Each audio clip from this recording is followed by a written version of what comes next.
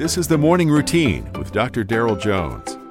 Morning Routine is a daily devotional podcast for those who are raising, educating, and growing the next generation.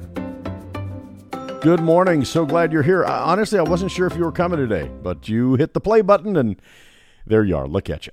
We're in John's Gospel this morning, chapter 16, verse 7. Nevertheless, I tell you the truth. It is to your advantage that I go away. For if I do not go away, the Helper will not come to you.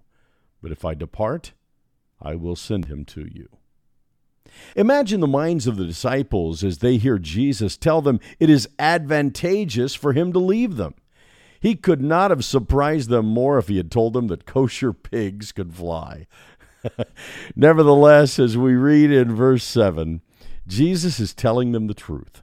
While on earth, Jesus, through his incarnation, limited himself to the human condition, although he continued to be the very substance of God.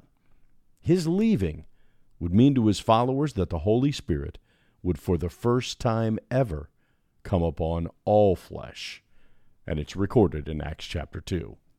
Fast forward to us today.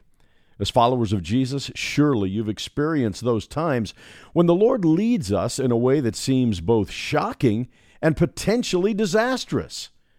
Joseph, in the book of Genesis, while residing in the house of Potiphar, didn't see that he would wind up second in command under Pharaoh over Egypt.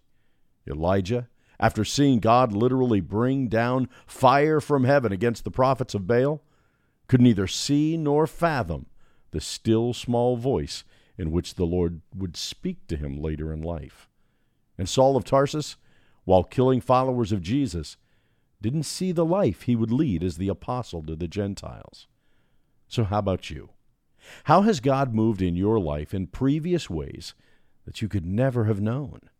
Well, never forget, God has plans for you that are unimaginable, except through the lens of faith.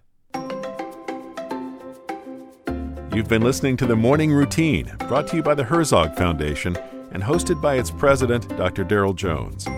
For more information, please visit herzogfoundation.com. To receive the Morning Routine as a daily email, sign up at morningroutinepodcast.com. See you in the morning.